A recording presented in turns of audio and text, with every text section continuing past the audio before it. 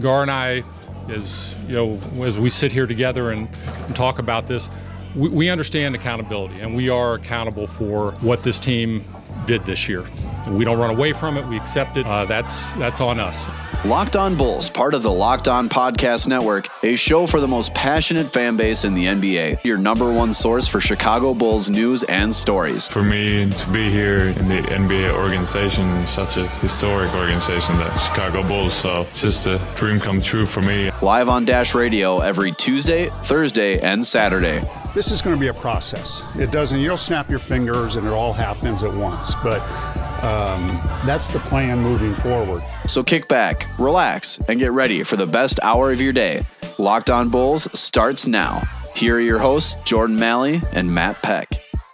What's up and welcome into Locked On Bulls, part of the Locked On Podcast Network. We're live on Dash Radio, DashRadio.com, and the Dash Radio app. On the Nothing But Net channel, we're live on Dash Radio every Tuesday, Thursday, and Saturday, 10 a.m. Eastern, 9 a.m. Central Time. That's tomorrow morning, 10 a.m. Eastern, 9 a.m. Central Time. I'm your host, Jordan Malley, writer of Bulls basketball and the NBA at FanRag Sports and college hoops over at SB Nation. Along with me is Matt Peck, writer of Bulls basketball and the NBA at FanRag Sports, and the host of the 312 show on AM 1590 WCGO here in Chicago. Follow us on social media on Twitter at Jordan C. Malley, at Bulls_Peck, and at Locked On Bulls. Like us on Facebook, Facebook.com/LockedOnShyBulls, and subscribe to the show on iTunes, Android, Stitcher, Google Play, Spotify, and anywhere you find podcasts, you will find us. Make sure you're following the Locked On Podcast Network on Facebook and Twitter as well. 331-979-1369 is our text and voicemail line. Save that number in your phone as Locked On Bulls and interact with us whenever you're listening to the show and wherever you're listening to the show. 331-979-1369 is the line to call and text. You can always hit us up on social media as well. Matt, what's going on? A little 2-day hiatus here for us at Locked On Bulls. Feel like we needed it though. After tons of draft information, the combine setting in, we had to take a little bit of a break, but we're back here on Friday for a fresh episode. Want to get into you just couldn't live to do a show without me, right? You just missed me too much. Couldn't contemplate the idea of doing a show without me. That's what it is, right? Yeah, I mean, let's be honest. Nobody wants to hear my ass talk for 45 minutes by myself. I'm sure our listeners were, a couple people I saw on Twitter were like, hey, no Locked On Bulls the past couple of days. So thank you to those of you who actually missed us for a span of 48 hours. I'm sure there were plenty of people who were like, Jordan and Matt have been bickering at each other about all sorts of draft talk recently. I'm glad. Let's all take a break. Let's all have some space. Let's reflect. Let's give ourselves some time. And hey, here we are, a Friday episode, back in the saddle to get things going. If at some point I just go completely silent on the mic, it means that I have expired. I am so insanely sleep deprived right now after my cross-country road trip. So if at some point my mic cuts out, it's actually, I think that I have just died. So please send somebody to pick up my corpse. Yeah, we know something's really wrong when you start talking about potentially donating to a second billboard here in Chicago for Bulls front office or something along those lines. We know something's really wrong, but we wanted to get to all of you guys' questions again. It's really driven our content over the last couple of weeks, and we really appreciate it. Like we said, you can hit us up at 331-979-1369. It's bringing up really good discussions, so we felt like Friday seems like a good opportunity to take on all the questions that you guys sent over the last 48, 60 hours or so, as well as some voicemails too. So hit us up if you want to leave us a voicemail. We'd love it. We'd love to play those on the show, and we feel like we get pretty good response from it too as well. So hit us up there. We're going to take all the questions, but before we do that, got to touch a little bit on these NBA playoffs, because I think, Matt, at the beginning of the week, we talked about how even though both series were tied at 2, going in and playing a potential, best of 3 in both series,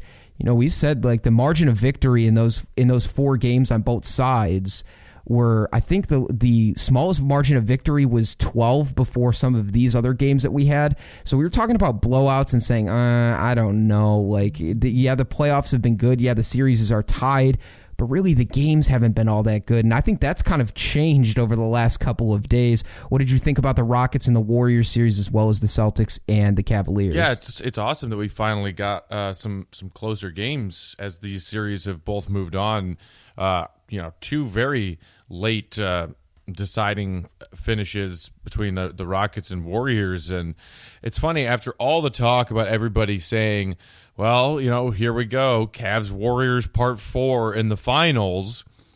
And then coming into the playoffs, it's like, well, maybe not so fast. Like, this young Philly team looks good. Boston looks good. Out in the West, the Rockets are the 1 seed. Who knows? The Warriors were kind of limping into the playoffs with a few different injuries. And here we are. The Cavs and the Warriors are the 2 teams that are down 3-2 facing elimination. And for all of the talk about, oh my gosh, we're so sick of Cavs Warriors in the finals, what do you bet that the NBA is praying that both of the teams that are down 3-2 right now find a way to win both games 6 and 7? Because, no knock on how much of a following the Boston Celtics have. They're a big market team. They have a big following. And, no knocks to the Houston Rockets. They've been a fun, interesting team all season. They have a couple of superstars in their own right, in Harden and CP3. But if the finals are Celtics-Rockets, can you imagine how low those ratings would be compared to Cavs-Warriors, even though it would be Cavs-Warriors Part 4? Because there's no LeBron, and there's no Steph and KD and the Warriors, who are now the largest following in this league right now. Yeah, I'm with you. I think with the Rockets and the Celtics, taking nothing away from both of those fan bases, obviously the Celtics being a historic team in the NBA, but you're totally right. People outside that are the casual basketball fan too, especially when you're tuning in to the NBA Finals, the Warriors are obviously for the millennials. The ones that are casual fans, the Warriors are the most fun to watch. I think most people can agree on that.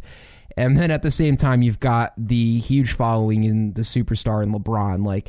As crazy as it sounds, and, basketball heads are going to say, oh, well, the ratings won't dip. There's still interesting storylines if Houston wins, if the Celtics win, and that ends up being the NBA Finals. But really, LeBron has this incredible way of a following that I don't think I've ever seen before, not only just from diehard fans, but also people who may not watch basketball at all or just a casual basketball fan. LeBron has that ability to draw people in and want you to watch, and I feel like the Golden State Warriors have that similar draw, and I think you're right about that, it being Rockets, Celtics potentially in a finals. While I feel like people are still going to watch, the ratings aren't going to be nearly as high as they would if it was Warriors and Cavaliers, and obviously those are still on the table. And with Chris Paul now missing Game 6, being out for that's going to make things really interesting. Could potentially see a Game 7 there. And then on that... Potentially. Dude, book it. That Game 7 is happening. Draymond Green guaranteed it before we got the news on CP3, and I would have believed that guarantee even if Chris Paul was playing in Game 6. The Warriors losing a Game 6 that is, winner go home on their own floor? No. I mean, I don't like putting money on basketball games, but if there's anything close enough to a sure thing that I would put money on it, it's the Warriors forcing a Game 7. I want to ask you something real quick that happened, I think, it was Game 4. Game 4, that last 30 seconds run where Steve Kerr decided not to call a timeout, and around 8 to 9 seconds left in the game, and they took that terrible shot in the corner, and Kevin Durant gave up the ball, gave up the opportunity to score, and I think it was crazy, and there was a bunch of criticism towards why would Kevin Durant give up the ball in that scenario, and also I was arguing with somebody saying, why I don't understand why Steve Kerr didn't take a timeout there with 8 seconds left to try and draw up a play. And obviously I get the argument about, well, dude, you've got Draymond Green, you've got Steph Curry, you've got Klay Thompson and Kevin Durant. Do you really need Steve Kerr to draw up a play for your 4 superstars out there on the floor? I get that, but still, it kind of blew my mind that not only did KD give up the ball on a shot that could be a game tire going into overtime, but then it just looked like the Warriors had no idea what they were doing with 8 seconds left, and they took a terrible shot at the end. And then how about the foul call, too?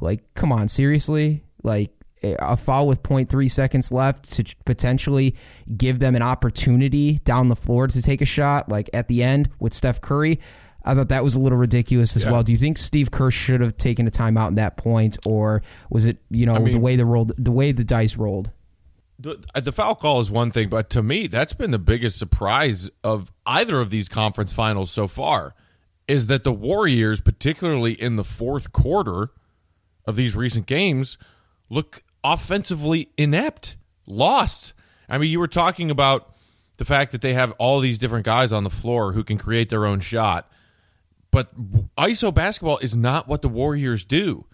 They move the ball and they move without the ball, and that is the beautiful offense that, as you were saying, millennials have fallen in love with this version of basketball, and the NBA, because of what the Warriors have done over the reign of this Steph, Clay, Draymond group, and now adding KD, that's how they play basketball, and that's how winning basketball has looked in recent years. But that's not the way that the Warriors have played, particularly down the stretch of these last couple of games. You mentioned KD. In his own right, he absolutely is the superstar who should not be afraid to take the big shot late. We saw him do it in Game 3 of the finals last year. Just, casually strolling down the court, burying a three in LeBron's face to take the commanding 3-0 lead in that finals series. Like, KD's made those big playoff shots before. He's not afraid to take them. But he's been awful in the fourth quarter. I think I saw online earlier this morning, KD's fourth quarter stats are like 3 points, 21% shooting, and 11% shooting from downtown in the fourth quarter of these conference finals games. That is, you can't have that. And then the other thing that people are talking about is that through 5 games of these conference finals, Kevin Durant collectively has 10 assists. 10 assists through 5 games, and you're considered by and large to be the second best player in the world right now. Yeah, that can't happen. Kevin Durant is absolutely scorer first, facilitator second, compared to at least the mentality of how LeBron approaches the game. It's a little bit flipped. Kevin Durant is a scorer, but that does not excuse the fact that he is just not getting any looks for his teammates. And the Warriors have had fewer than 20 total team assists in both of these games that they've just lost, Game 4 and Game 5. Kevin Durant not doing his part on that. It's like the Warriors only had fewer than 20 assists a handful of times over an 82-game season, and they just did it in back-to-back playoff games. I like what the hell is going on with the Warriors and their offense? It's crazy. I just think it's pretty crazy too to think about, like, if you had to pick anybody in the NBA to take a shot, a 2-pointer to tie the game and to send it to overtime. Like, outside of LeBron, I'm probably picking KD second, right? And to pass up that shot, like, I don't understand. From a superstar standpoint, I don't understand why you pass that shot up. Like, you're the guy that 95% of the time can hit that shot. You can shoot over anybody, and you had 8 seconds to run something in order to get yourself open. And more times than not, like Kevin Durant, like outside of a few guys on the Rockets, shooting over everybody. And so that blew my mind that he passed it off and really left Klay Thompson in kind of a shitty position.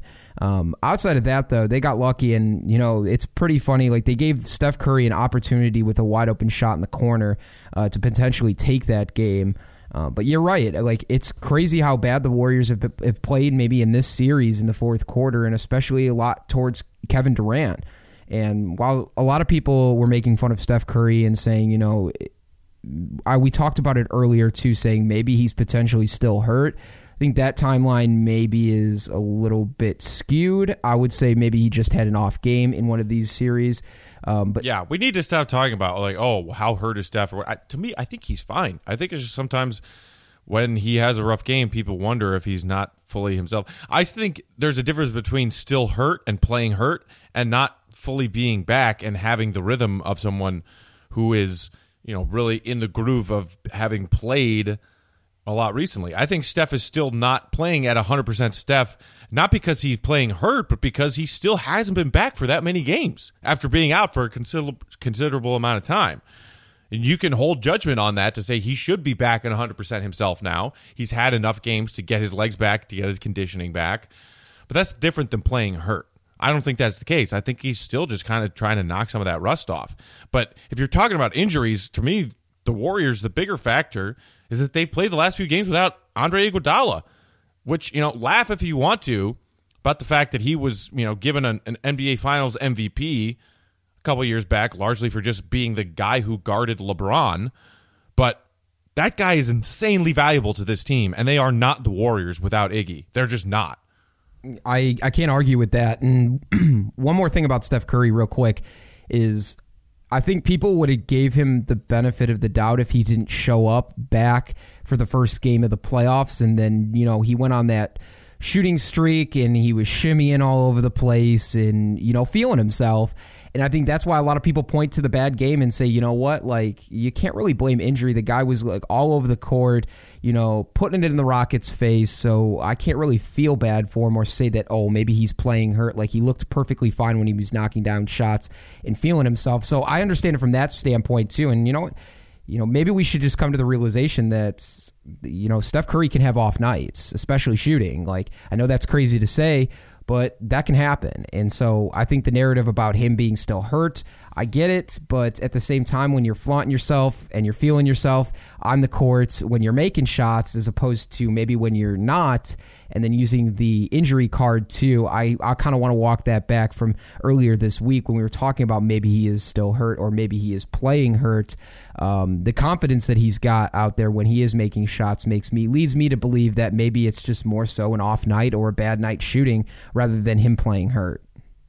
I saw a fun hypothetical while we're talking Warriors-Rockets here on Twitter earlier this morning, and I was wondering your thoughts, if you think this is a good idea or bad idea. Knowing that Chris Paul is sitting out Game 6 and the Warriors are going to be playing in win or die mode on their own home floor, everybody's essentially at this point saying, all right, Warriors are winning Game 6. Rockets don't have a chance. Would have been slim with Paul in the lineup. Now that he's out, it's going to Game 7. Knowing that, does Mike D'Antoni just say, all right, you know what? DNP rest for James Harden in Game 6. We're throwing Game 6 away. And instead of using James Harden and trying to have Harden do everything in a Game 6 that they're probably going to lose anyway, and then have an exhausted James Harden who played Game 6 without CP3 coming into Game 7, do you just rest Harden and throw away the towel in Game 6 and put everything, all the chips on the table for Game 7? Instead of using Harden and probably overusing him, 40% usage rate or something like that in Game 6. So instead of an exhausted Harden coming into Game 7 after a losing effort, you have a fully rested Harden and hopefully also get CP3 back. You think that's a good idea, bad idea? That's interesting. This is what I'll say. I think taking it to an account of, okay, you go out in Game 6, you see what happens in the first quarter. If you end up getting scraped in the first quarter and you're down 15 or you're down 12, 13, 14 points and it's all right, this is already an uphill battle after the first quarter. I can see maybe saying, you know what, James Harden, take a seat. We're just going to ride this one out. I don't know if I like the idea of just throwing away a game, especially a potential clincher. And I get it. Oracle is impossible to play in as a road team, especially in the playoffs. I totally get that. But the Rockets have already won a game there in this series. The Rockets also beat the Warriors at Oracle in the regular season. They've proven that they can do that. But it's a different story and a different animal coming into that where it's a potential closeout game for you and a win to survive game for the Warriors. I think I'm with you though. I wouldn't throw in the towel before the game even started by resting Harden. Like you said, I would probably play it out, play all my starters going into the first quarter and see what happens. See if they can survive that initial punch, because you assume the Warriors are going to come out in the first quarter with insane amounts of energy, and if it's harnessed and the Warriors aren't turning the ball over like they've been doing a lot in this series, then can the Warriors or can the Rockets withstand that first huge rush that the Warriors make and keep it even maybe it's the first quarter, maybe it's halftime. If you're down 20 at halftime, I think you sit Harden in the second half. Same for Game 7. I can see that. I don't think I can argue with that too. And I think the one thing that the Rockets will have to wait and see and play out is style too. Obviously, you don't have Chris Paul, and you don't want to be playing a marathon match with the Warriors the way that they play with their pace. But at the same time, if Eric Gordon can come out and put up 25 points like he did off the bench in Game 5 and consistently knock down the three, I think the Rockets have at least a fighting chance with James Harden out there as well. But I think it makes sense to take that first push in the first quarter, see where you're at. And then if you feel like that there's no shot you've got a chance to come back into this game or potentially win this game, then I think I wouldn't put it past D'Antoni to say, you know what, let's rest Harden a little bit and let's just throw this out there and put all of our chips on the table for Game 7. I think that makes a lot of sense too. And you have to think about the fact that now without Paul, like Mike D'Antoni is going to have to play somebody else because he only went 7 deep in Game 5. You mentioned Eric Gordon. Gordon had a big game off the bench for them, and they needed every single point that he got him. And he played, I think, like close to 30 minutes off the bench. Gerald Green played, 15, 17, something like that, and that was it. So you take out CP3, and now your rotation is down to 6. So unless you're ready to play a playoff game with only 6 guys, D'Antoni's going to have to go to his bench with somebody else. Bob Moute's been struggling in these playoffs. Ryan Anderson's been a complete ghost and a non-factor. Like, he's going to have to use somebody else that he's not ready to rely on, or certainly wasn't ready to rely on in these last couple of games that they've played, which to me I think tips the scale even further towards the Rockets have no chance in Game 6. Yeah, you got to tap Gerald Green on the shoulder too and say, dude, don't chuck up 17 shots in the first 2 quarters of this game coming up, because we know how Gerald Green knocks down 1 3 and then he starts feeling himself and takes 8 more shots without passing. So I don't know. It's going to be an uphill battle for the Rockets, and it'll be interesting to see what they decide to do. But I think the one thing that could be sort of an X factor for the Rockets is trying to slow the pace down at Oracle, take the fans out of the game, especially early. If you can rely on, I know it's going to be hard without Chris Paul, but rely more so on James Harden in his isolation game, slow things down and let him take over. I think that's the best opportunity for the Rockets to have a chance to win this game. You try to play the marathon game with the Warriors, and I just don't think that's going to work, especially without Chris Paul. All right, well, so we should probably move on to some Bulls stuff soon, but, I mean, real quick, we haven't even talked a whole lot of Cavs-Celtics, which is the Game 6 we got on deck tonight. Do the Celtics close it out on the road and finally get a road win, or does LeBron force Game 7? I think we're getting to Game 7 there, too. I would say so, too. I think so, too. Just the way that LeBron looked in Game 5 says a lot about the team that he's got around him, which is just absolutely garbage. And I hate that narrative, by the way. Okay, continue. And to look at him and see that literally he's got to go out and drop 40, 45, potentially 50 in order for them to even stay in the game, I think is kind of crazy. The Cavaliers as a whole, just watching that team and watching the way that they have to operate, and some of those old guys, it's such garbage to watch. And outside of LeBron, who literally is going to have to drag this team past the Celtics for 2 more games in order just to get to the finals, I think it's kind of crazy. I think this is probably going to go Game 7. So you and I both think that we're getting 2 Game 7s. I think so. I really think so. I think that not only with Chris Paul being out, but then getting a Game 7 too. We'll see what happens with LeBron tonight. And what do you think? What do you think we're getting for the finals? Oh, man, 2 Game 7s. Which 2 teams are you taking in Game 7? I already told you I can't bet against LeBron. My answer. Warriors Celtics. I think that's what it's going to be. I think LeBron is going to manage to push it to Game 7, but the Celtics have played so well at home throughout these playoffs, and I think LeBron's just going to give up. And that's not a knock on LeBron. That's not like a LeBron hater thing. I just think he's going to figure out in Game 7 that he doesn't have enough, and he'll look better leaving Cleveland this summer if he couldn't even get that team to the finals. That's true. It'll look better for LeBron if he leaves and says, I couldn't even drag this group to the finals, let alone can actually like give ourselves a real chance to win.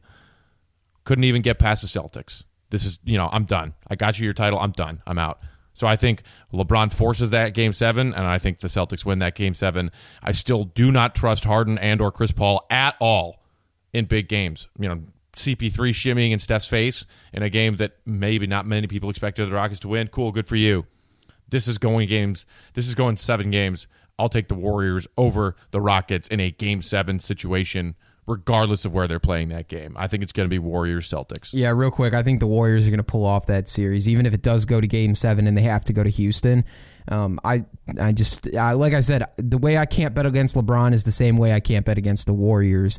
And even in that Toronto series, I still go back to saying that like LeBron still. I'm curious to see if LeBron still has a few tricks up his sleeve in order to just drag this team to the finals. But I think you make a good case. Like if LeBron pushes this to Game 7, or if even if they get knocked off tonight, like he pushes it to a Game 7 or gets knocked off tonight, I think it's going to look better on him to say, you know what, if I do want to leave Cleveland fans can't really be pissed off at me. I mean, look at the team that they put around him. Granted, at the trade deadline, LeBron was pissed and wanted a completely different team. They did that, and look at the guys that they went out and acquired. They've done jack shit in this playoff. So I think I'm with you, too. It will look better for LeBron if he does decide and want to leave Cleveland this summer if they don't end up in the finals. It kind of gives him, I wouldn't say really a way out, but more so just another reason why he would want to go somewhere else, because you look at that team, like outside of the number 8 pick that Cleveland's going to have coming in, that team is just awful. And like I can't see like LeBron wanting to come back and run it back with all those guys who did nothing for him in the playoffs so far. So I don't know. It's going to be a lot of big decisions, and it's going to be, not to mention the fact that he's ready to rid himself of Dan Gilbert, who's, you know, pro-Trump political leanings have just, like, I think that's the last straw for LeBron. I think he's so ready to have Dan Gilbert out of his life. I guess I couldn't blame him either. Let's get to some Bulls stuff here, though. So you're taking Warriors and Celtics, both going to Game 7. I'm taking. Yep. I can't bet against LeBron, so I'm still going Warriors Cavs at Game 7. I don't know if it's going to happen, but until it doesn't, I can't stop betting for LeBron as opposed to against him. No, that's fair. I mean, that's the logical bet to make. So let's get to some Bulls stuff real quick. Obviously, want to take some questions, but the one thing that I want to congratulate one of the Bulls players on is Lauri Markkanen. First team All-Rookie, pretty big award. The margin of votes too was pretty big. I know he was, I think, the 5th person with the 5th most votes for that first team. I think Dennis Smith Jr. was 6th, and I think there was a gap of almost 100 votes between him and Lauri Markkanen. So shout out to Lauri Markkanen for making first team All-Rookie. That first team All-Rookie team has got a pretty good squad. I'm excited. I think he deserved it this year. He played really well, and it should make fans, like, this is the opportunity. You want to talk about all the negatives about this team and the stigmas that are around this team when it comes to drafting or rebuilding, blah, blah, blah. If you want to look at a bright spot, let's look at Lauri Markkanen. His poise, the way he carries himself, especially throughout this rookie year with all the ups and downs that this team's gone through in year one of a rebuild. I think a texter, one of our listeners, brought up a really good point too, is, you know, as a potential superstar, you look at his game and the way he focuses himself, and brought up the point, and this may or may not do anything for you, Matt, but I think it's an interesting point, is like, the guy doesn't drink. The guy doesn't party. The guy doesn't run his mouth. He works hard. He focuses on himself. He's a fun guy, and he's a guy that seems like this fan base could really latch on to. And I think the skills on the court have presented themselves times 100 this year, and he's so much better than I think a lot of Bulls fans thought he was going to be. And I think that should be the most surprising, the most positive part of year one in this rebuild. And obviously that it's kind of an obvious thing, but him getting voted to the all-rookie team on this terrible Bulls team, I think says a lot about his game and what he could potentially be in the future. So congratulations again to Lauri Markkanen. I'm really impressed with his game over just year one, and I'm excited to see how he trains this summer and comes back into year two. Yeah, dude, absolutely deserving for Markkanen to be first team all-rookie. Congrats to him, as you said. I think other than Mitchell, who the Utah Jazz, couldn't be more happy with right now, and the fact that they got him where they did. Behind Mitchell, Lowry at 7 might be. I mean, you could probably also put Kyle Kuzma into that conversation about guys being more valuable than where they were taken in that 2017 NBA draft, because, I mean, he, at least in year one, looked just as valuable to them as their number 2 pick in Lonzo Ball, if not more so. And I think Markkanen at 7 was obviously not maybe as big of a steal as Kuzma all the way at 30 or wherever he went, and Mitchell at 13 or 12. But Markkanen probably deserved to go top 3, top 4, and the Bulls got him at 7. And you're absolutely right when you say, I mean, unequivocally, the best bright spot in what was a very tough season for Bulls fans to endure was Lauri Markkanen. We saw some nice things from Chris Dunn when he was healthy. Zach LaVine is still a huge question mark and a huge worry coming into a contract offseason. We saw some nice things from unexpected guys like David Nwaba. Bobby Portis had a good bounce-back year, so did Denzel. But Markkanen, by and large, is the best thing that this Bulls team has going for him right now. And it's nice to see him get some recognition that he absolutely I'm totally with you. So I'm very excited to see what year 2 brings for his game. And I look at it this way, too. Talking about just the core guys real quick in LaVine, Dunn, and Markkanen, I don't think it's out of the question. I think there's an article written earlier this week when the all-defensive teams came out. I don't think it's out of the question to say that maybe if we're talking about goals for Chris Dunn over the next 3-4 years, I feel like that's something that would be a huge accomplishment in terms of his game and developing his game would be being named to an all-defensive team in the NBA. And I don't think that's out of the realm of possibility in what we saw from him in the stretches that he was able to stay healthy and stay on the court. Obviously, he had a bunch of different kind of weird freak accidents that happened that limited some of his play, and then also at the end of the season kind of shut him down. So in a full year, maybe in a couple years as far as his development goes, I don't think it's out of the realm of possibility to say that Chris Dunn could potentially be an all-defensive team player in the next few years and maybe use that as a goal for him moving forward. I would take it a step further. Not only would I say that it's not out of the realm of possibility, I would say that knowing that the Bulls valued Dunn so highly coming into that 2016 draft and really wanted him then, and almost traded Butler to the Celtics and or the Wolves to get Dunn with a top lottery pick in that 2016 draft, that they valued him as a guy who could turn into an elite defensive guard in the league. They knew offensively he was a project, and he still is. We've seen already with like his steal rate this season when he was healthy and playing, and how that was ranked near, top 5 in the league, top 3 in the league. That potential is there. So I would say, given the fact that they wanted Dunn so badly, and he was a part of that trade where they traded away their superstar to start over, the Bulls are banking on Dunn becoming an all-defensive team kind of guard.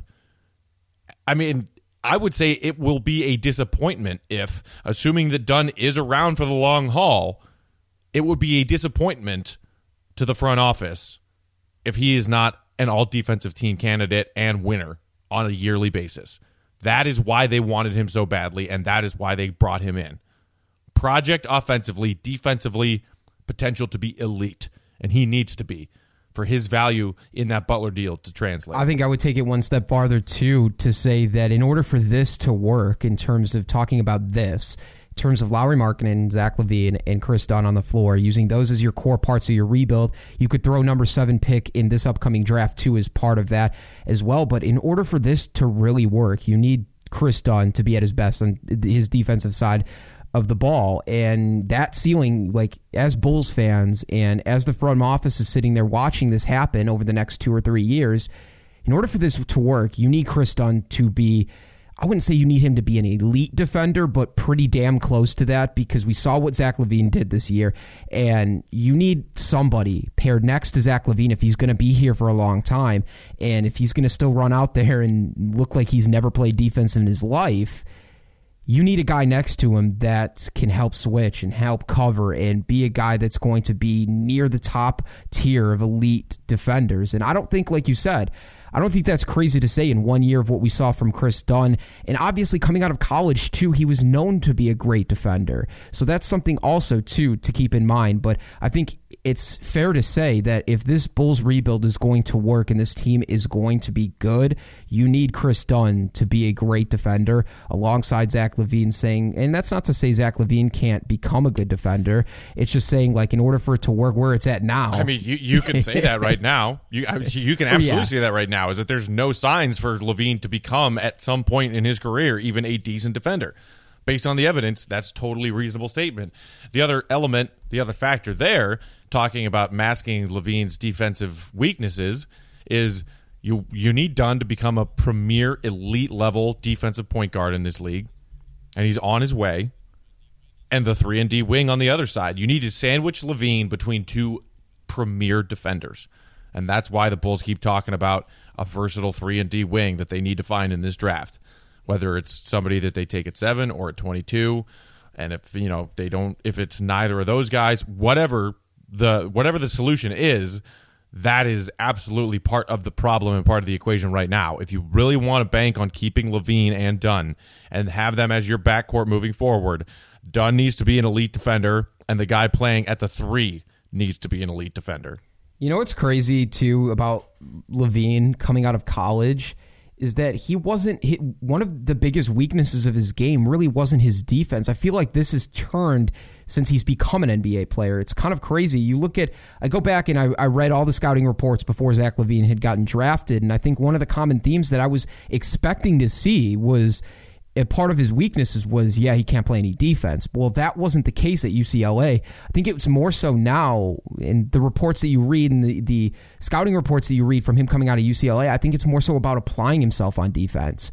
And so that's why, when people knock LaVine's defense, which it's brutal, and we've said it multiple times here, but I wonder if it's more of a case of applying himself on every play on the defensive side of the ball. We talked about multiple times there's been videos cut up, especially from this season, just in the 25 games he's played, where he gives up on plays. He doesn't help switch. He doesn't come to the basket. I can remember one play specifically. It happened 3 or 4 times. I think it was in the Knicks game when Lowry had that crazy dunk.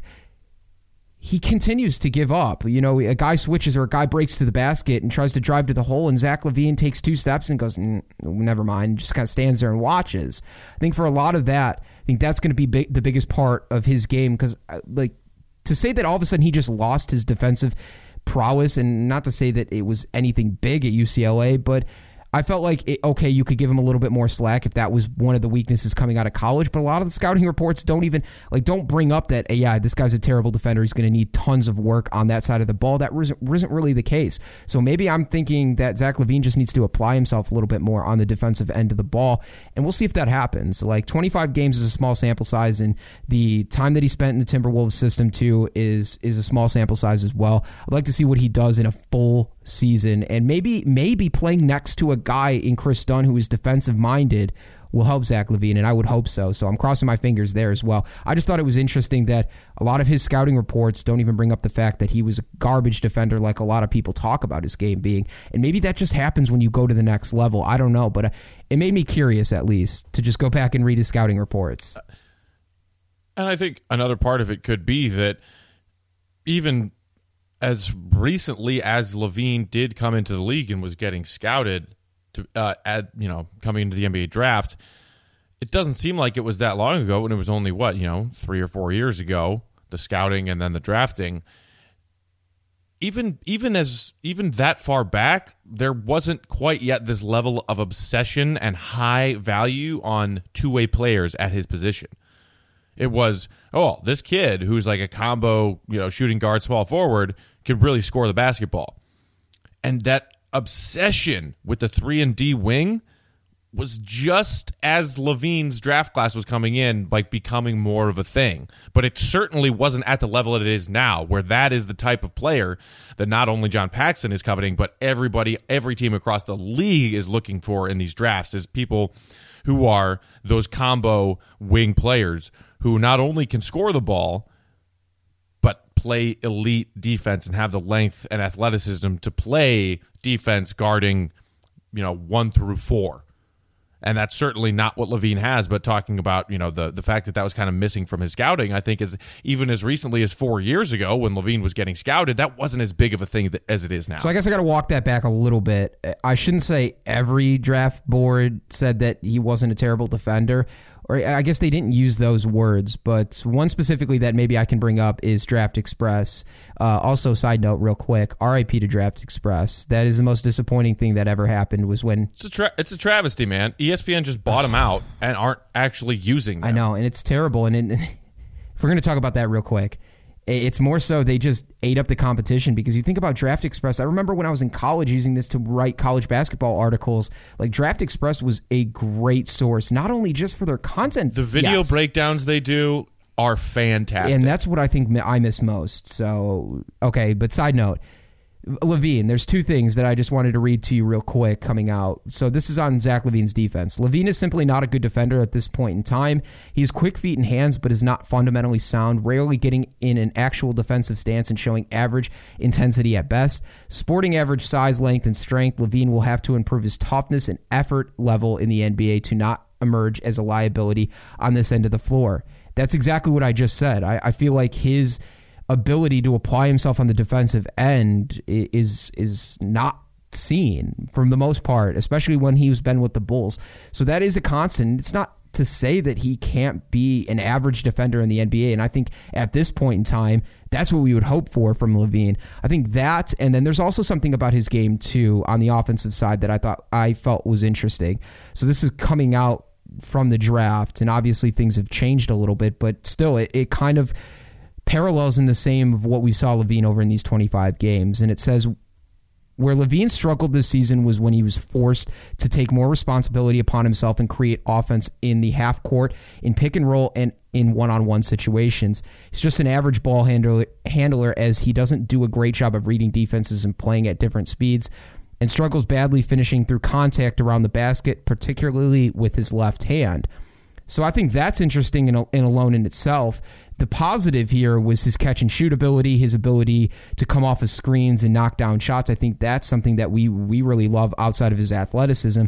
But it's funny, like those knocks at draft time for Zach LaVine, 2-3 years ago, are still ones you're seeing as uphill battles for LaVine's game and weaknesses in LaVine's game that I think could be changed with a little bit of coaching.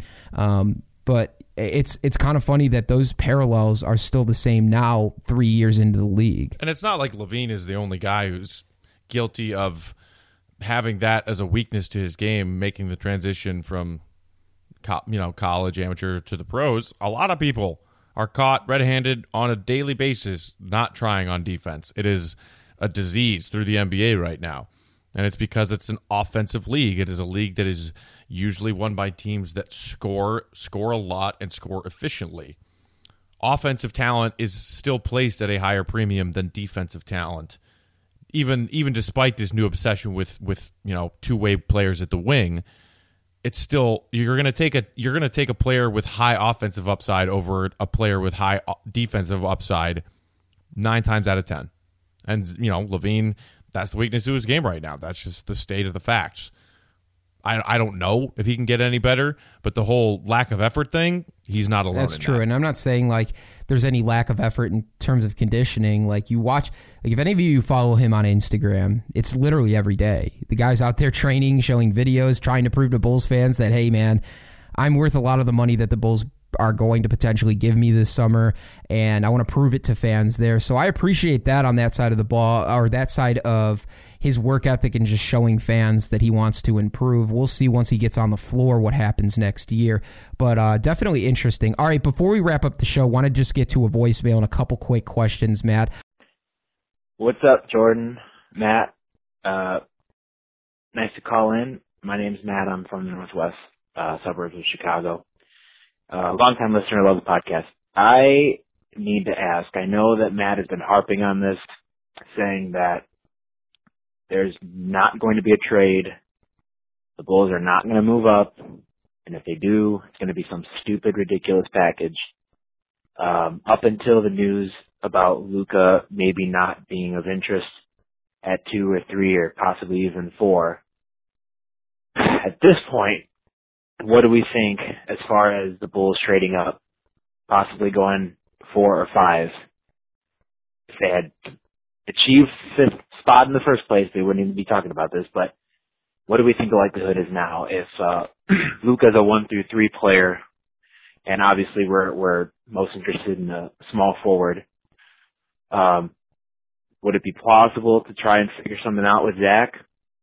Or maybe trying to keep him and trying to package Chris Dunn and maybe playing Luka at the 1, or trying to slide Luka at 3 and obviously not touching Lauri Markkanen. But what do you think? What do you think as far as the likelihood? And if it's possible, do you think they should even explore that to begin with? Would love to know. So looking forward to your answer. Thanks, guys. Thanks for the voicemail, Matt. Yeah, I have been harping on the concept, my belief, my staunch belief, that the Bulls aren't trading up in this draft. It's not going to happen. You bring up an interesting hypothetical about Luka not being of interest to the teams in the top 3, top 4. I think Jordan and I have touched on that recently. You got to take every report you hear this month between draft lottery and the draft itself with a grain of salt. I mean, until the trades actually happen, I don't believe them to happen. And that's, there's the factor that Paxson has spoken repeatedly about being excited to add 2 players in this draft. They're disappointed that they fell to 7 instead of jumping into the top 3. They were banking on a top 3, maybe top 5 pick this year, and it's not happening. That sucks. But they still feel good about getting a good player at 7, and they feel good about getting that first-round pick for Nico earlier this season, and they feel good about adding another young, talented player at 22. Casey Johnson essentially said the same thing in a recent mailbag. Paxson feels good with where they are. Paxson was asked after the draft lottery happened, do you envision yourselves maybe trying to package those picks and maybe a player to trade up into the top 3? And he said no. I mean, he added a few more sentences of explanation to that no, but the answer to the question was no. No. Mike, I'm sorry. I'm sleep deprived. I'm a little cranky right now. I'm not taking this aggression out on you, Matt, and we appreciate the phone call, the voicemail. But I don't care about what hypotheticals and rumors and reports people are reading right now. Oh, the Suns are apparently listening to offers for the number 1. I don't give a damn. I don't give a flying F. Until it happens, it doesn't happen. You could talk about hypotheticals until you're blue in the face. Listen to what Paxson had to say. Listen to what they've had to say since they got the Nico pick about how excited they are to add 2 players in this draft. It's not and then think about what teams that are in the position to trade down will be demanding to do so. And think about the lack of things that the Bulls have to offer outside of the 7 pick and the 22 pick. And that surely is not enough to get it done.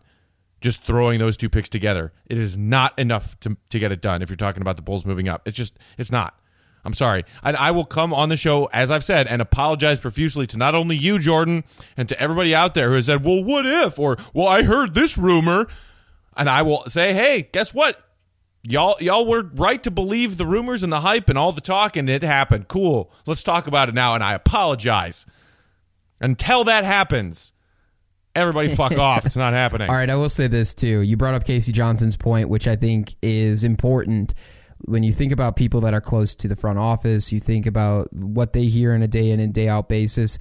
And I think there's some truth to saying that they feel comfortable at number 7. And I would throw this out there too. I know I was somebody that said you at least have to explore the options. So what Matt was saying was, would the Bulls even entertain this idea? Of course, they're going to pick up the phone. And if there are teams at the top at 3 or 4, like we were talking about, that potentially would want to move down, of course they're going to pick up the phone and figure out what they're asking for. But that doesn't necessarily mean that there's going to be a move made. Somebody else had brought this up on Twitter real fast. It was just talking about Luka Doncic and his situation and saying like about attitude and character. And that's something that I had brought up a couple times earlier this week on this episode. And people were saying like, I've never even heard of that. I haven't seen a report. And it goes in along the lines of you have to be careful about the rumors that you're reading and believing what's true and what's not. So there was this guy that's on the radio in Arizona, pretty big station, 98.7 in Arizona. He had written an article. And I think this is the most ridiculous thing ever, and I don't believe it for a second. He's a verified guy. He said that he had a anonymous talent evaluator go out and write a scouting report for Luka Doncic. And at the back half of that, which it was just mostly bullet points, was like 3 or 4 that said, oh, he's not a team player, his teammates don't like him, blah, blah, blah, blah, blah. But at the same time, I think I told you this, and I told the people that were tweeting at us this too. It's like, okay, quote-unquote, anonymous evaluator could literally be anybody. It could be this guy just making up a scouting report for all we know because he doesn't want Luka Doncic at number 1. He wants DeAndre Ayton. And if you all it takes is a little bit of scrolling through this guy's feed to understand that he really doesn't want them to take Luka. He wants them to take DeAndre Ayton. So that's could be where this report was coming from, quote-unquote report. So just be careful with what you're reading over the next 3 or 4 weeks leading up to the draft and take everything with a grain of salt. Now, keeping that in mind, I think it's important to at least entertain the idea of what it would cost, not saying that you have to just automatically say, yes, it's a deal, but think about it. To move up 3 spots to a draft that has been touted all season long as super top heavy, very full in terms of 1 through 7 or 1 through 8, and the talent changing players at the top in the 1 through 3 or 1 through 4, it's going to cost you a lot. Like teams like Atlanta who need a ton of help, they're going to want a lot in return. Obviously, the 2 picks are going to be an automatic that they're going to want, and they're probably going to want a core piece from you. So at that point, you've got to make a decision. I don't think the front office is ready to say, you know what, yeah, one of these core pieces, we could get rid of him because we love the guy at 1 through 3 so much that we have to have him. I think that's the only case, is if the deal is right and the Bulls really feel like they can't not have whatever guy it is, whether it's Marvin Bagley or Doncic, if he falls, or whoever it is, if they feel like they would be making a colossal mistake by not moving up and taking this guy and they absolutely fall in love with him, I think that's the only real way that they're going to trade up. Obviously, I would love for them to at least entertain the idea, but keep all of that in mind when we're talking about trading up. I think now it's more of a solidified thing for me, at least, that they won't trade up. Obviously, they'll entertain the idea, but Casey Johnson saying that they feel comfortable, and a lot of other places saying that they feel comfortable at number 7 in drafting there, leads me to believe, yeah, that's probably not going to be something they want to do, and having to package one of their core players in order to just move up 3 or 4 spots. Yeah, okay. Are we done talking about this now? Until something else happens, until another rumor happens. Yeah. Talk to me when a trade. Oh, until another rumor happens? Great. Can't wait for that. The Atlanta Hawks are apparently taking... Oh, my God. I don't care. Don't care. Yeah, and so I'll say this, too. I was just telling you this off air, and I'll share it with our listeners as well. I had a buddy of mine text me a quote-unquote rumor that said, the Atlanta Hawks want to draft Trae Young at number 3, and I literally just sent back to him. I said, that would be the most ridiculous thing ever. I said, it might not be out of the realm of possibility that Atlanta likes Trae Young, but taking him at number 3, come on, let's not get ridiculous here. And he's like, well, Trae Young liked the tweet. Well, of course Trae Young liked the tweet. Trae Young wants to get drafted number 1. Every player in this draft wants to get drafted as high as possible. Not only the money, but every guy in this draft wants to go number 1, wants to go number 2, number 3, as high as possible in this draft. So, of course, he's going to like a report that tags him in it, that's something like that. So, just everything you read over the next 3 or 4 weeks, take with a grain of salt. And there should be a punishment for people who spread rumors as if they are facts. It drives me friggin' crazy. Honestly, we need like an NBA Twitter, somebody that works for Twitter. I guess Matt was wrong. Looks like the Suns might trade down. Oh, it looks like Memphis is listening to offers. I'm not wrong yet, a-holes. I'm right, and I will be right. We'll see about that. This is absurd. All right, let's get to one more question before we wrap up. This one is interesting, and it's something that I hadn't really thought about yet in the way that it's been laid out. This comes via text from the 619.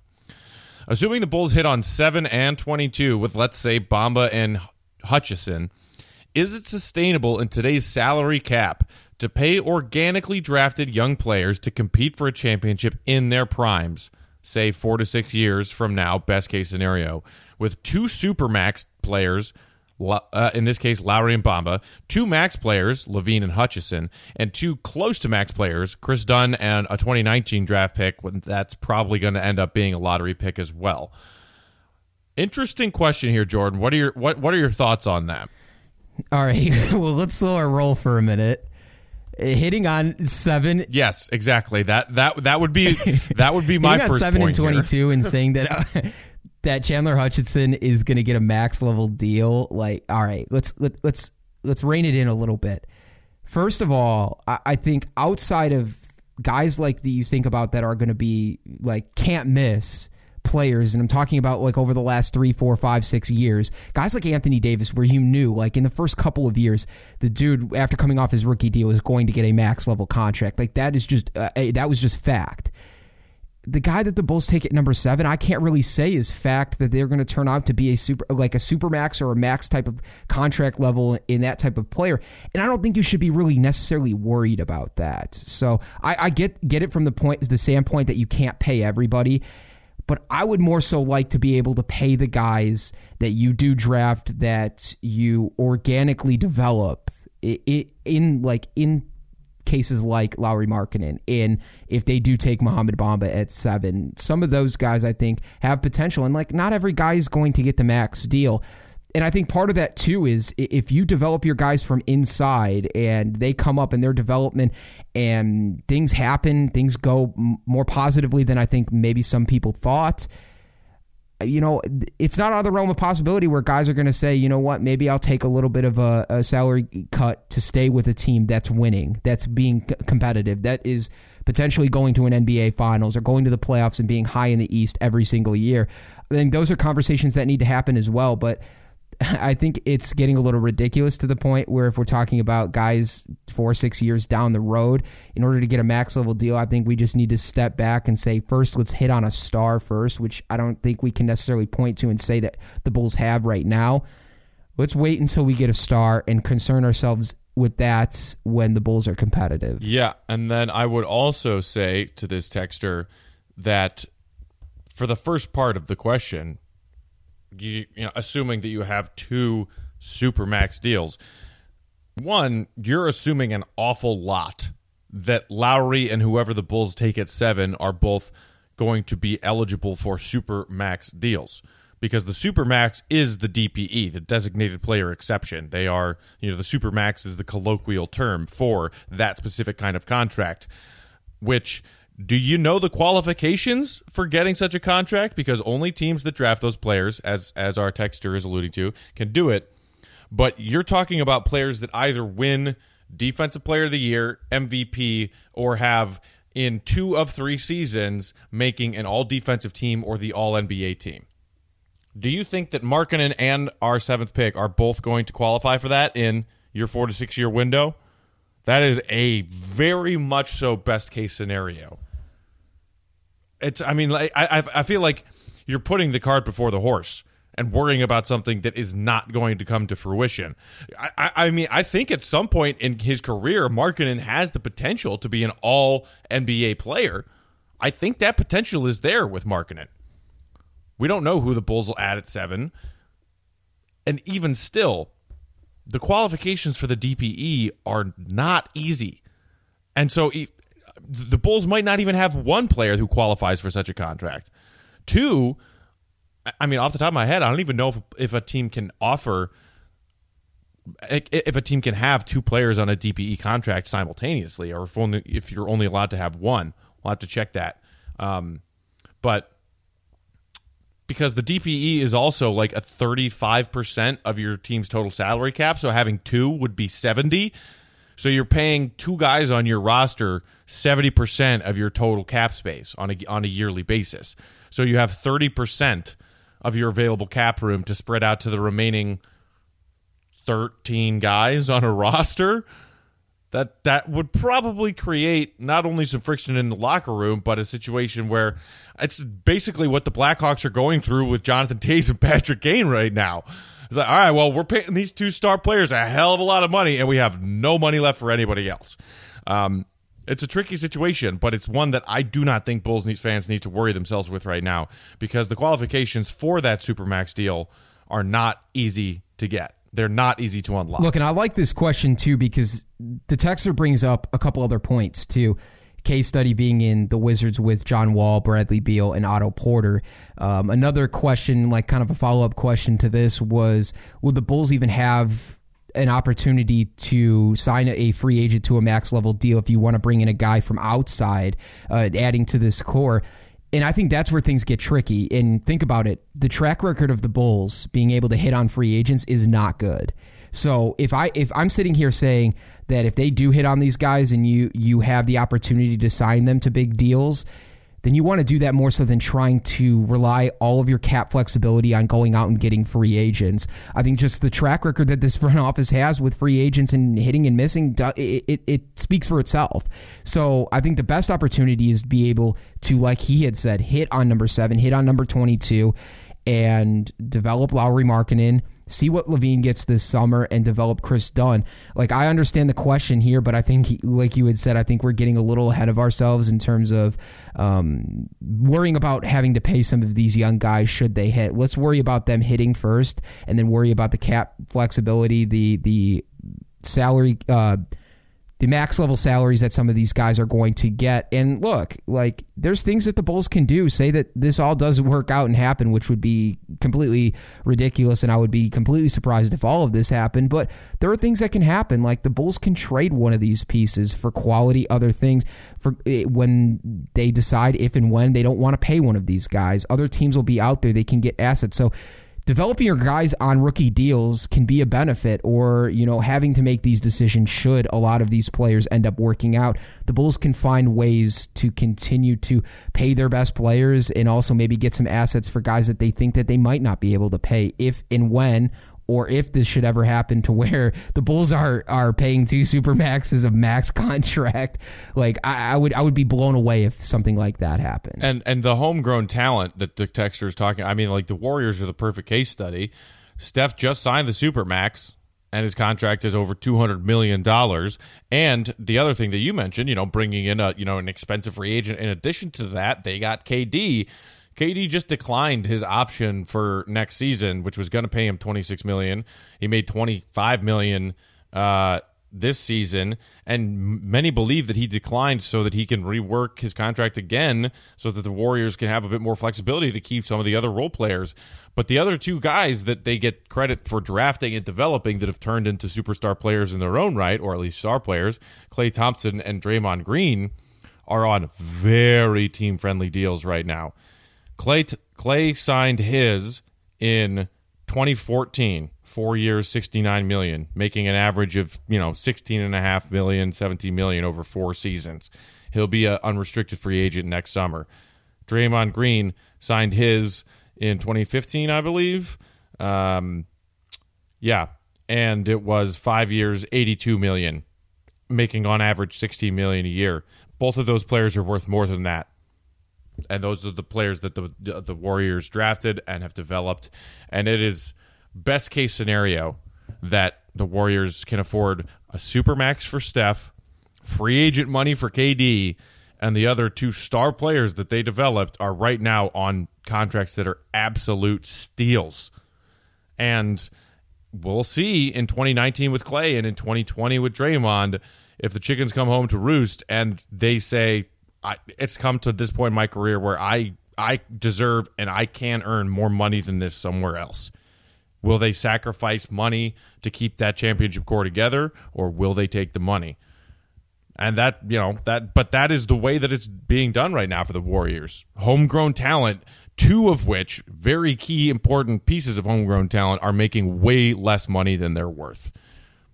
The other team that I too just want to quickly bring up, because you did bring up the Warriors, and this might just be like it's still in that processing phase, and that would be the Boston Celtics. Look at what the Boston Celtics were able to do with the guys that they drafted: Terry Rozier, Jason Tatum, Jaylen Brown, Marcus Smart. And obviously they brought in other pieces too to surround themselves. Obviously they got Gordon Hayward and they traded for Kyrie Irving. But still, those 4 guys, look at what they're doing in the playoffs. You're playing without Kyrie and you're playing without Gordon Hayward. And yeah, you brought Al Horford in on a max level deal, but the most important guys in this playoffs for that Celtics team right now are homegrown guys, the guys that they drafted, that they took, and that Danny Ainge and Brad Stevens have gotten a ton out of. So you look at teams around the league, I think you brought up the most important part is more times than not, teams that stay together and are great are homegrown talent more so than trying to piecemeal big-time free agents together. Obviously, LeBron did it with the Heat, but that's LeBron again. But yeah, like homegrown talent seems to, if you are committed and your scouting team is great, homegrown talent seems to be working out for NBA teams more so than it is trying to piecemeal these free agents together and paying them these deals. So the Celtics are another one that I would say look at that and see how they were doing. And they're going to have some decisions to make too this summer as far as who they're going to pay and what they have to do. So a lot of teams get in this situation where you almost get too lucky. Like you almost get too many good players that you got to make decisions on whether or not you're going to pay them and what you're going to do with them. So if you're looking at case studies, the Warriors are a good one. The Celtics are also a good one. But let's rein it in a little bit and let's wait until we actually see that we have a star. The point here is that for Bulls fans, these are worries that you should not be losing sleep over right now. Absolutely. Because if that happens, all of a sudden the Bulls have a bunch of players that are max level kind of players, max level caliber players, including maybe Markkanen turning himself into a super max eligible player, making some all NBA teams. Well, then great. That's good news. If that's the problem that the Bulls are facing in like 3 or 4 years, then that's a good thing. That's exactly what I was going to say. That's a good problem to have. So yeah, it'll be interesting. But yeah, just don't let's not concern ourselves with that yet. Like I would love for the Bulls to hit on 7-22, and everything that you're saying in this hypothetical happened and talking about that. But it's a good problem to have if you do have too many guys that are valuable. There's things that the front office can do, and you've seen it too. There's other teams that have reformed themselves because they've had too much talent going on. So it'll be interesting. But yeah, let's wait till we hit on a star first before we start talking about potentially what they're going to need to make. And obviously LaVine's going to be that first chip this summer to see how much really he is going to get and what the years and the terms are going to look like for him. So that's, I think, going to be the starting point for fans if you want to look at in terms of the salary cap and what the Bulls are going to have over the next 2, 3, 4, 5 years. Yeah, you're right. I mean, it starts with LaVine, and that's why myself and probably all Bulls fans out there are crossing their fingers and praying that the Bulls actually use the leverage they have with this pretty depleted market this summer and sign LaVine to not a full max deal, not even a 4-year deal. I want to see a 2 or 3 year deal. I think it'll probably end up being a 3-year deal. But if we can leave the Bulls' options open a little bit and not completely commit themselves financially to LaVine, that would be a good first step to figure out after that who gets money, if they want to keep Bobby around on an extension, signing Dunn to an extension, signing Lowry to an extension. Step one is putting LaVine on a decent deal and have him prove his worth. Well, that's going to about do it for us here on Locked On Bulls. Remember, we're live on Dash Radio, dashradio.com, and the Dash Radio app on the Nothing But Net channel. We're live on Dash Radio every Tuesday, Thursday, and Saturday, 10 a.m. Eastern, 9 a.m. Central Time. That's tomorrow morning, 10 a.m. Eastern, 9 a.m. Central Time. Remember to follow us on social media, at Locked On Bulls, at Jordan C. Malley, and at Bulls_Peck on Twitter. Like us on Facebook, facebook.com/LockedOnShyBulls, and subscribe to the show on iTunes, Android, Stitcher, Google Play, Spotify, and anywhere you find podcasts, you will find us. 331-979-1369 is the line to call or text. Leave us your voicemails, your texts, your questions, anything that you've got for us, leave it for us there or on social media as well. For Matt Peck, for Jordan Malley, Chicago and Bulls fans, have a wonderful weekend. The weather is going to be fantastic. For Jordan and Matt, we are out. Deuces. Locked On Bulls, a show for the most passionate fan base in the NBA. Hosts Jordan Malley and Matt Peck dive into the best Bulls news and stories around the NBA. Locked On Bulls is live on Dash Radio every Tuesday, Thursday, and Saturday, starting at 10 a.m. Eastern, 9 a.m. Central. For more content and to stay up to date, head over to LockedOnBulls.com, part of FanRag Sports.